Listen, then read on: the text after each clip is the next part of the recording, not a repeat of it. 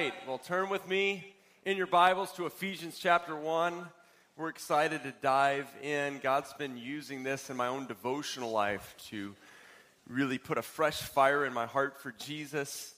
And before we jump in, thank you for everyone that served, for everyone that invited someone, for all the hard work to make our Easter service an incredible success. Wasn't it awesome last week? Wow, you're enthusiastic. Man, I thought it was awesome. We served over 1,000 people breakfast. We had our biggest service ever, which was really encouraging. Over 1,400 people here, and all kinds of eggs were found by happy children. Our actors and actresses, they just took us to town, didn't they? Man, that was incredible, and definitely our greatest response of salvation, to people committing their lives to Christ, people streaming to the front. So we're celebrating what God is doing. Thank you for being such an inviting church. Thank you for being such a serving church. It's awesome weekend. I'm also excited this Thursday. As you know, God's doing a great work of unity in this city. And so we're going to join with friends from Journey Church, from Foothills, from The Rock, from a bunch of other churches on Thursday night at the Journey Auditorium. Stephen and the band are going to lead some of the worship on Thursday at 6:30. So I want to encourage you to jump in. We've actually canceled our encounter service this week for that purpose, so we can just jump into what God's doing in our city as a whole. So join with us then. So we take very seriously the discussions we have on Sunday morning, and we've been feeling led to dive in and preach through the book of Ephesians. And I want to talk to you for a moment about the city of Ephesus, because what God did in the city of Ephesus has been really significant to me. Many people ask how Stephanie and I got together and how our relationship blossomed into the budding love that it is today. And I want to take you into that. Everyone can start by going, oh. And it started really in Ephesus. And not many people can say that, right? We fell in love on a trip to Turkey. We had been in the School of Transformation, or the equivalent in our church in Texas, right after college. We both went through this school, and we weren't supposed to date in the actual class portion of the school. And so the Holy Spirit was our seating arranger on our flight, on our outreach to Turkey. Her last name was Herman, mine was Herber, and so we were seated alphabetically in order on the plane, on the flight to Turkey, and it was one of those 2-5-2 seating configurations, and we had the 2 seats by ourselves. And, it's hard to not get to know someone when you have 9 hours on a flight. And so we just got to swap stories and hear about our lives, and I think for the first time, I started thinking, man, this girl's amazing. She had liked me for months beforehand, but yeah, so we get to Turkey, and we land in a city called Eskişehir, and a city of about 500,000 people. Hadn't had a church there in 500 years.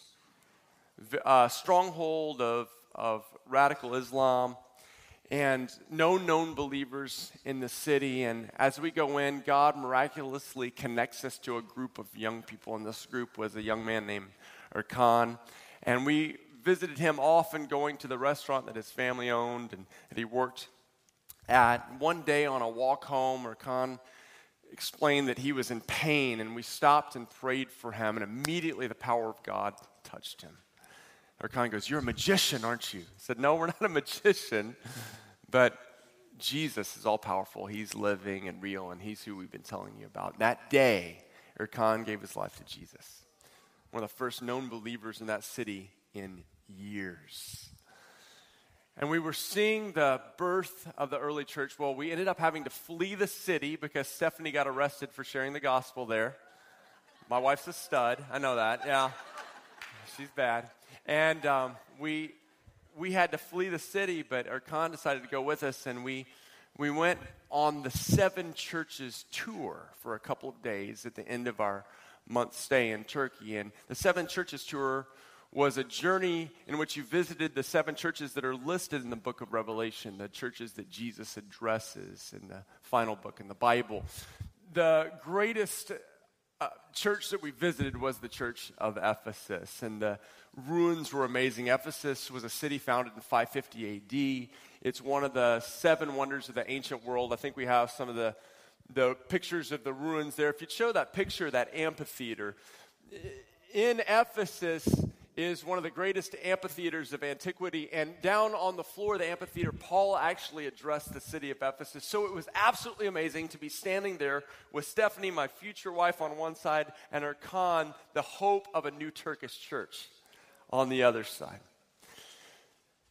The book of Ephesians in chapter 1, verse 1 starts this way. It says, Paul, an apostle of Christ Jesus, by the will of God, to God's holy people in Ephesus, the faithful in Christ Jesus. And that word apostle is a Greek word, and it's 2 words combined together, apo, which is away from, and stello, which is to be sent. And so the apostle meant a sent one to a destination that's far away. And so Paul was sent into new places to establish the kingdom of God. And this word, at the time when Jesus used it, wouldn't have been a foreign concept to the people of his time, because it was actually used by the Romans, a Latin word, actually. And in the Roman culture, the Romans were always going and conquering new cities. And then the Roman emperor would send an apostle, an emissary from the government, and his whole job was to land in an area that had been conquered by Rome, and he was to enculturate the people in the language of Rome, in the mores of Rome, in the dress of Rome, in order to transform that area into a Roman colony. He was a transformation agent. So when Jesus called men and said, I'm going to make you apostles, they would have already known we're going to be sent into a new area to transform the culture. Now, Paul was an apostle sent into Ephesus. And what he and his friends did transformed that city and birthed one of the most powerful churches of the New Testament. And so it was so significant for us to be standing in Ephesus, to be in what is modern day Turkey, believing for God to transform a city. Now, immediately when we start studying this book as All People's Church, it's very significant because we're called to be an apostolic people. We have an apostolic bent as a church. We have a sent one bent. We have a bent to transform cultures. You guys know we didn't just come from another church who had a disagreement on the color of the carpet in the auditorium. We're just lucky to even have carpet in here. We came from a state far away where God was sending us to establish a new work. And now we don't just establish this work here in San Diego, but we have people that are always going all over the world. Currently, we have missionaries in Brazil, Thailand, Japan, UAE, and somewhere else that I can't think of right now. But we're constantly sending people into new areas, and we're going to send more and more. Why? Because God has called us. Paul says, I'm an apostle by the will of God. This isn't our idea. This is what God has spoken to our hearts, and it's a great honor to be a part of this work. So while I'm in Ephesus, I was reminded of how the church in Ephesus started. If you want to flip over with me to Acts chapter 19, we see the story about how this church was started in this city. It says this in verse 1, while Apollos was at Corinth, Paul took the road through the interior and arrived at Ephesus. There he found some disciples and asked them, did you receive the Holy Spirit when you believed? Now, just think about Paul, this great apostle, showing up in Ephesus. We were sent ones into this same country. Maybe you have the picture, David, of when Stephanie and I were doing our great work. Yeah, there we are, right there. I know what you're thinking right now. You're like, man, Robert hasn't aged a bit in these 13 years. I know some more intellectual ones of you are thinking, man, their cultural adaptation is brilliant. No one knew that we were Americans there. That's incredible. You can take that picture down. Don't want to overwhelm you with our missiology tactics. He says, did you receive the Holy Spirit when you believed? They answered, no, we have not even heard there was a Holy Spirit. So Paul asked, then what baptism did you receive? John's baptism, they replied. Verse 4, Paul said, John's baptism was a baptism of repentance. He told the people to believe in the one coming after him, that is, in Jesus. On hearing this, they were baptized in the name of the Lord Jesus. When Paul placed his hands on them, the Holy Spirit came on them, and they spoke in tongues and prophesied, and there were about 12 of them in all. Now, this story was significant to me at this time because, you see, for many of us, probably some of you in this room, we've grown up in church, but we didn't understand the power of the Holy Spirit. So I had repented of my sins. I understood that Jesus died on the cross to cleanse me, to make me new. But I never knew that the Holy Spirit wants to come on us and empower us. Acts 1:8 says, and you'll receive power when the Holy Spirit comes upon you, and then you'll be my witnesses in Judea, Jerusalem, Judea, Samaria, and to the uttermost parts of the earth. And this is what happens to these disciples. They had repented, turned from their sins, but now Paul's saying, have you received the power of the Holy Spirit? They said, no. He places his hands on them, and what happens? The power of God comes on them, and it's manifested in the gift of tongues, in the gift of prophecy. Now watch the result of the power of the Holy Spirit. Look down to verse 11. It says, God did extraordinary miracles through Paul. When the power of the Holy Spirit comes in, it results in miracles, so that even handkerchiefs and aprons that touched him were taken to the sick, and their illnesses were cured, and the evil spirits left them. There was some power on that brother right there. We want that kind of power to see transformation. Now, look at what else happened. In verse 18, it says this, many of those who believed now came and openly confessed what they had done. A number who had practiced sorcery brought their scrolls together and burned them publicly. When they calculated the value of the scrolls, the total came to 50,000 drachmas. In this way, the word of the Lord spread widely and grew in power. When the power of God was poured out, it didn't just result in some nice church meetings. It wasn't just some fun services to come to. No, people started being convicted of their sin. They realized they had been following false religions. They realized that they were in all kinds of things that were not pleasing to the Lord. So what did? They had a big bonfire. Let's get rid of this stuff. They repented and turned. And what we know historically is from 52 AD to 92 AD was a 40-year revival in the city of Ephesus. Incredible. It affected generations. That's significant to us because that's what we're believing for in San Diego. We're crying out for the release of God's power, but not just that, the transformation of society. So we want to study this book to understand what was going on. Something else that was very significant for me about the city of Ephesus is the method in which Paul planted his church. When we were called to plant All People's Church in San Diego, we knew we wanted to impact the poor. So Steph and I thought we'd do the same thing we had done in Texas. In Texas, we had moved into the inner city and seen God do amazing things in connecting us with very broken people. We intended to move right onto Fairmount, right by Rosa Parks in City Heights, if you're familiar with that area. As we went, no doors opened up for us to rent a place there. I mean, we could not find a place to move our family to. And I was so frustrated. I'm thinking, God, we've sold our home. We've given up everything to move to this place, and no way is being made for us. I remember being exasperated, calling my pastor, Jimmy, and saying, what is going on? He said, Robert, sometimes when we're not getting an answer, it's because we're asking the wrong question. Sometimes when we're not getting an answer, it's because we're asking the wrong question. So I began to say, God, am I asking the wrong question? Am I wanting to start the church with the wrong target group of people? Immediately, God brought to mind Acts 19. If you look in this verse, starting in verse 8, it says, Paul entered the synagogue and spoke boldly there for 3 months, arguing persuasively about the kingdom of God. But some of them became obstinate. They refused to believe and publicly maligned the way, or that would be Christians. So Paul left them. He took the disciples with him and had discussions daily in the lecture hall of Tyrannus, or the NASB would say the school of Tyrannus. This went on for 2 years so that all the Jews and Greeks who lived in the province of Asia heard the word of the Lord. God highlighted Acts 19. We saw the word school of Tyrannus and realized, you know what? God is wanting to refocus this on students. Amazingly, a house opened up right by State Campus, walking distance from State Campus. We launched there.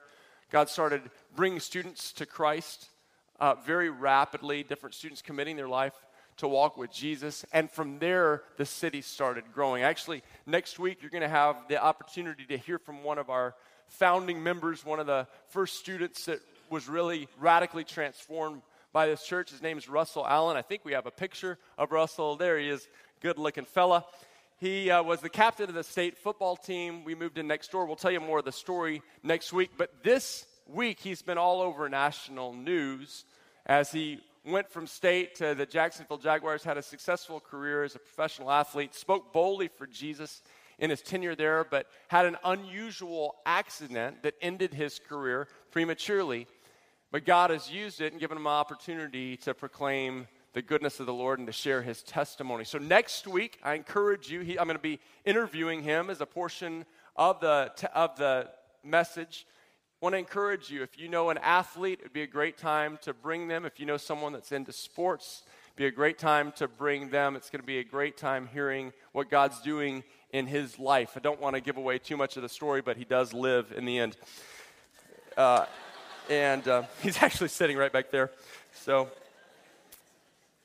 Ephesus and the model of Ephesus, they went and planted at a school, and all of a sudden all of Asia hears. This book has tremendous significance to us because it's very similar to what God's doing in our midst. So let's jump in to this book, and let's start in verse 2 here, where it says this: grace and peace to you.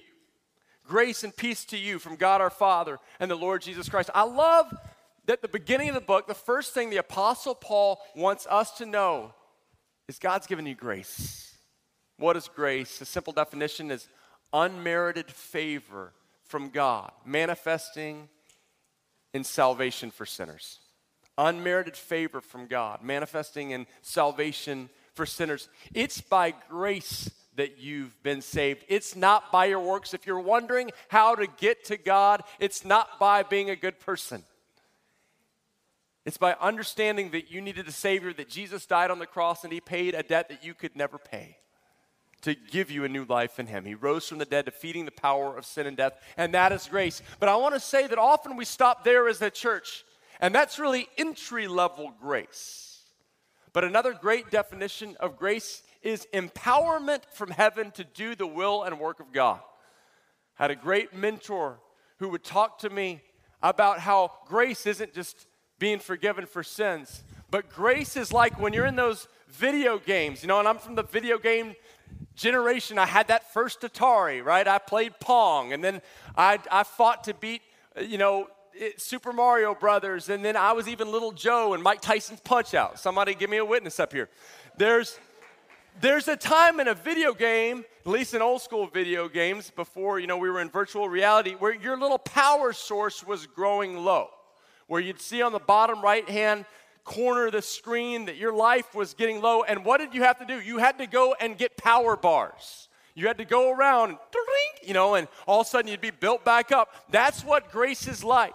You're running in the journey of life. You're starting to feel weary. You don't know if you can make it. And all of a sudden you step into the grace of God and you're built up and your inner man is full of strength. That is what God wants to do. He's saying there is grace for you. So many of us, when we think about approaching God, there's anxiety, there's fear, there's worry. And so Paul the Apostle is saying, no, the first thing I want you to know is there's grace for you. And then there's peace.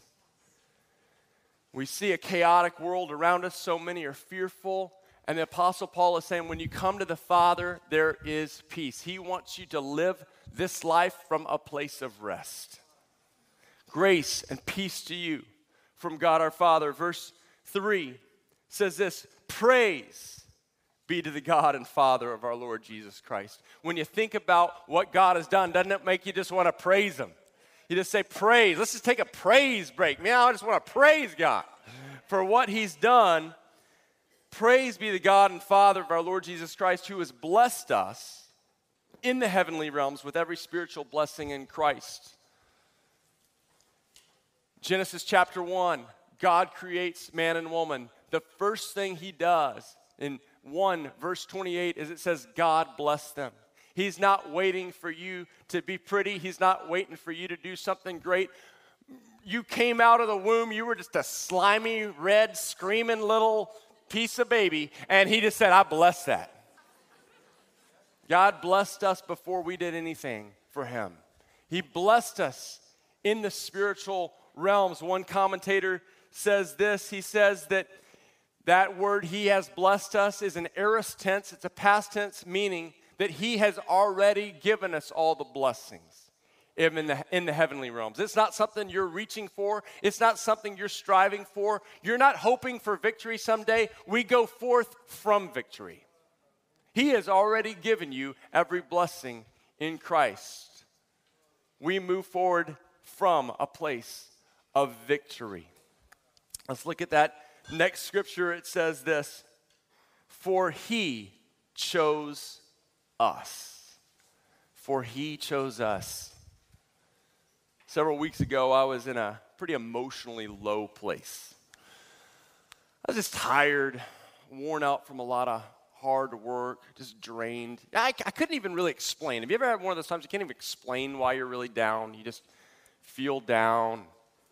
Sitting on the back porch of a friend's house, and I had the book of Ephesians opened on my lap, just slowly chewing on the word of God. I know when I'm down, I know what I need to do is hear what God thinks about me. I don't know what you do when you're down. But I know that I need to get the truth washing over me. So I'm just sitting on there chewing on the word, saying, God, tell me what my reality is. And I get to this phrase, for he chose us. I don't know if you've ever been chosen before. You know, like you're out on the playground and you know you're not that good at the sport you're about to play, but someone's made the team captain that, you know, doesn't have a clue what they're doing. They choose you and you're like, oh, me? I should be the last one chosen.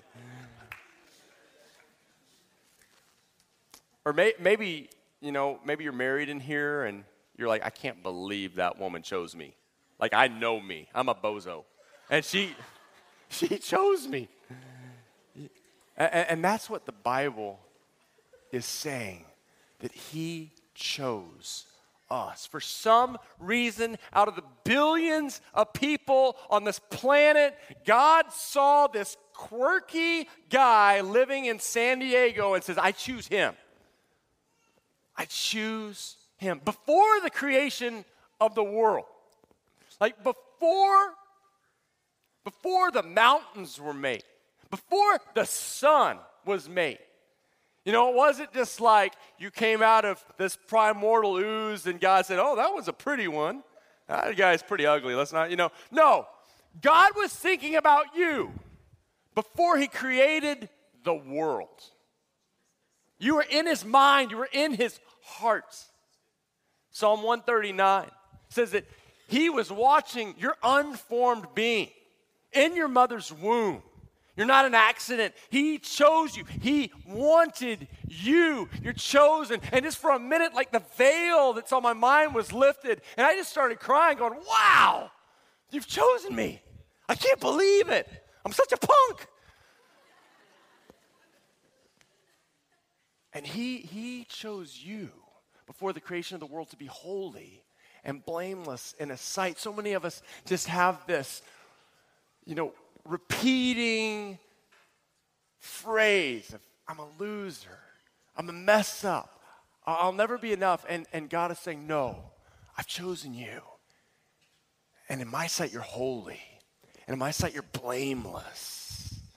In my sight, you are valuable. For he chose us before the creation of the world to be holy and blameless in his sight. And then it says this, in love. In love. Do you know the Father loves you? The Father, I love to watch people in love. They are so goofy. You know, they're just, you're like, please, this is disgusting. I have a lot of young people on my staff. Every time they get engaged, I can just write off the next 5 months. I'm like, are you listening to me? No. You know, oh, my little, you know, they're just stare. I just did a wedding. The people's wedding that I just did, they didn't hear a word I said. It's like, why did they even prepare for their wedding? They didn't even look at me once. They're just so in love.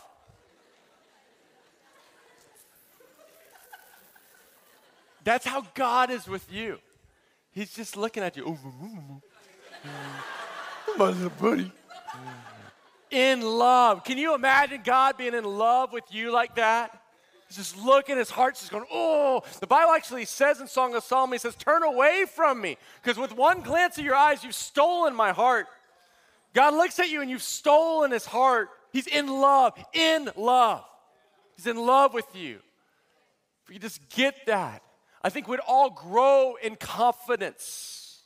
We wouldn't be so worried. We walk in a room, how do I look? Who am I going to talk to? What am I going to do? You know, we'd be like, nah, I'm loved.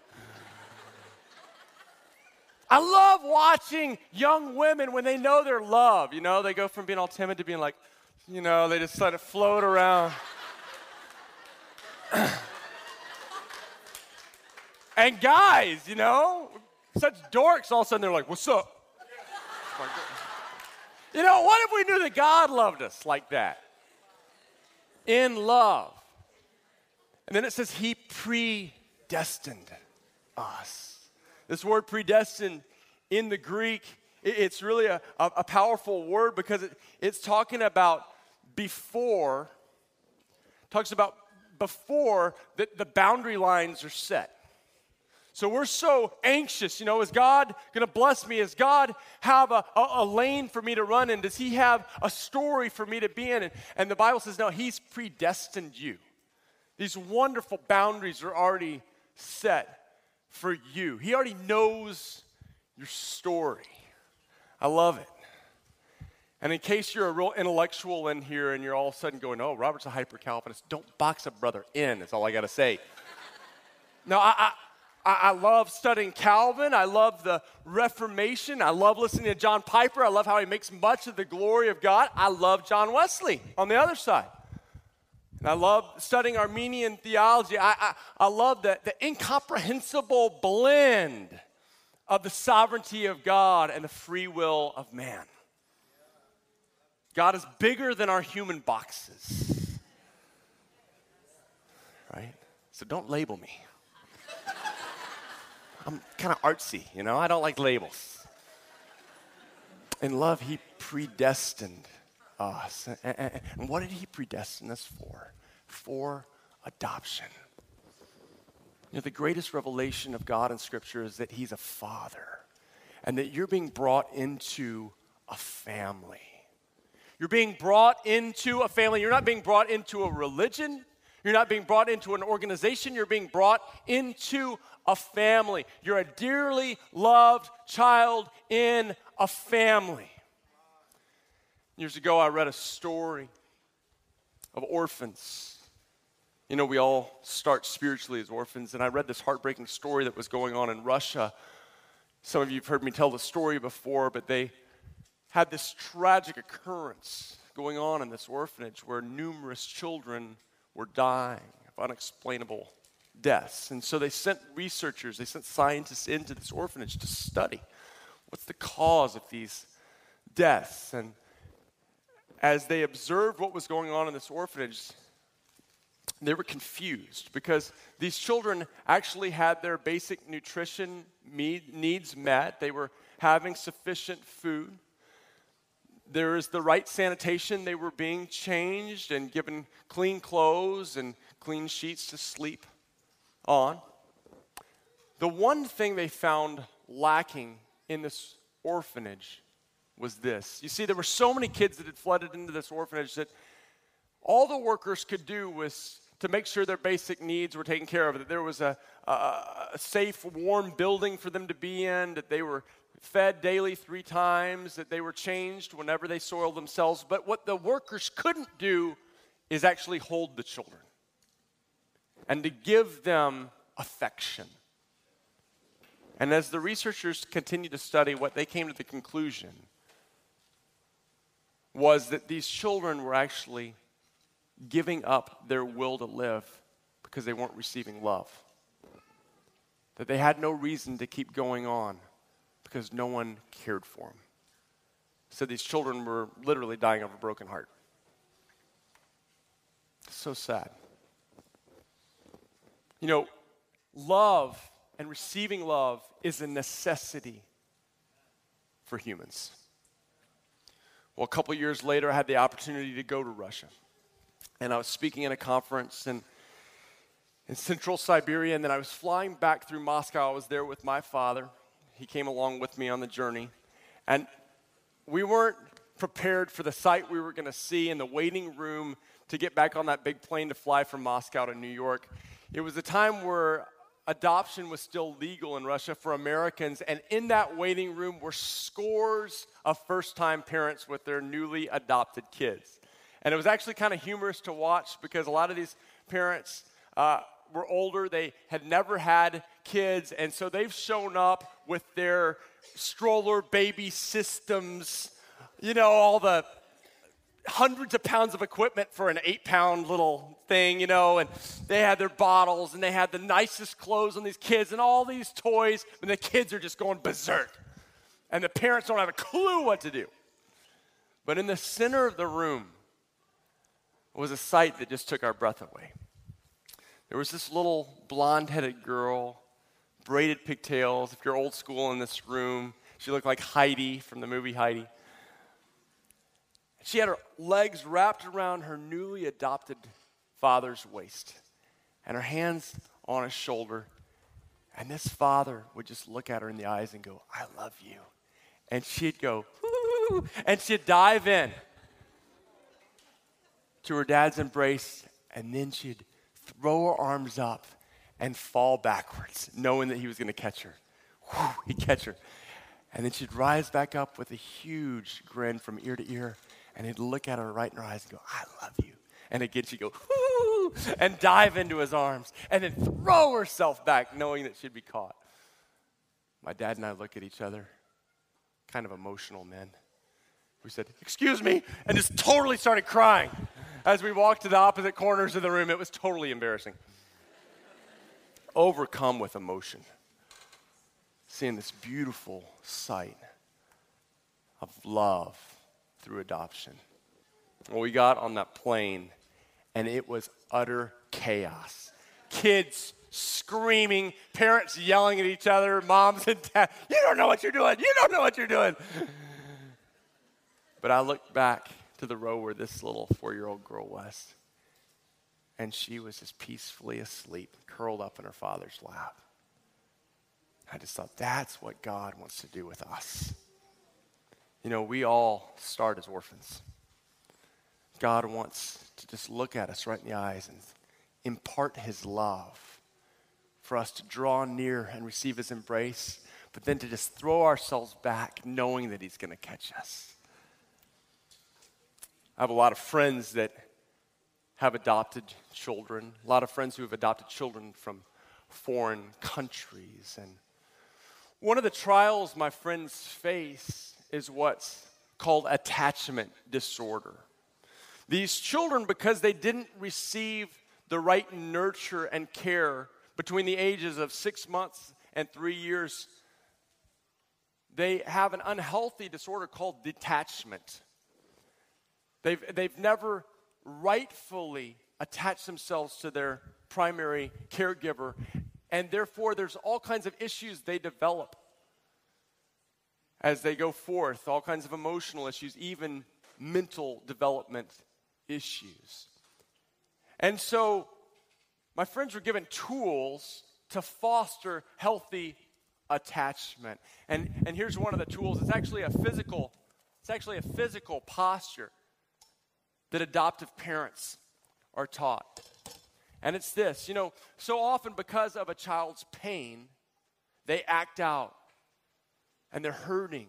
And so they say hurtful things. So the adoptive father is taught to do this, to put his legs up, you know, to sit in a chair and to put his legs and prop them up, and then to put his arms in a big circle, and then to place that little newly adopted child dealing with attachment disorder right here in the middle of his lap, almost like she's in a cocoon. And this child will so often start resisting the father. Start saying, "I hate you. I don't want you. Go away. I'm leaving.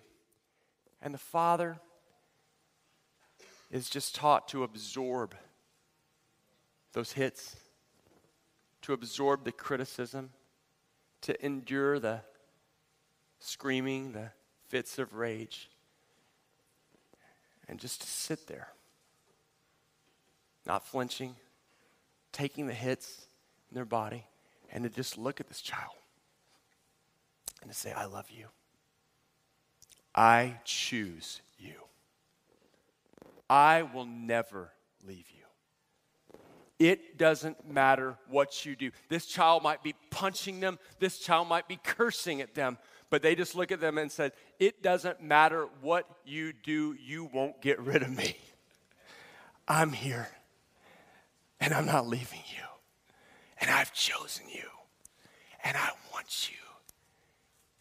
And I love having you right here with me. And that child,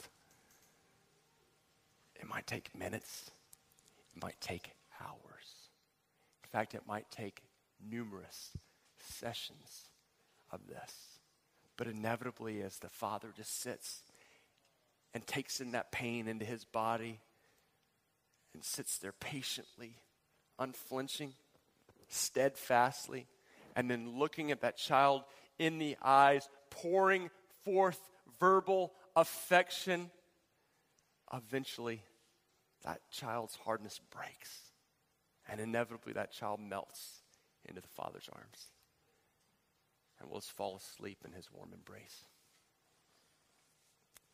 You know, I think all of us, to some degree, are orphans. We have attachment disorder with our loving Father. But he is wanting to pull you up in his lap. And though you're throwing a temper tantrum, though you're saying, I hate you, I want away, I want to get away, God says, no, I'll never leave you or forsake you. As far as the east is from the west, that's how far I've removed your transgressions from you. I've loved you with an undying love. You've stolen my heart. You're the pearl of greatest price. You're my child. I adopt you in love. I've chosen you, my son. You, my daughter. Have you received that kind of love from the Father? That's what the book of Ephesians is all about. And that is what God's wanting to do in our hearts in these coming days. Why don't we stand up? Would you close your eyes with me? And while everyone has their eyes closed, if you're just saying, you know, today I need to know the love of the Father in that way, just put your hand on your heart. No one's looking around. But I want to tell you that so often there are people sitting in churches that feel like orphans. You know it in your head, but you don't feel it in your heart. And today you need the loving arms of God wrapped around you. I don't know what your life has been like. I don't know the pain you've gone through, but God does. And he wants for you to receive that spirit of sonship. For you to know that in love, he predestined you for adoption to sonship. You're no longer an outsider. You're a son. You're a daughter. By what Jesus did on the cross, and God's arms are outstretched to bring you in. If you've never given your life to Jesus, I want to encourage you to pray with me right now, just to ask him to come and take over your life. Just say something like this. Say, Jesus, I need you. Thank you for dying on the cross for me. Thank you for forgiving me of my sins. Thank you for rising from the dead. Now place your Holy Spirit in my heart. Thank you for adopting me as your child. And I'll follow you forever.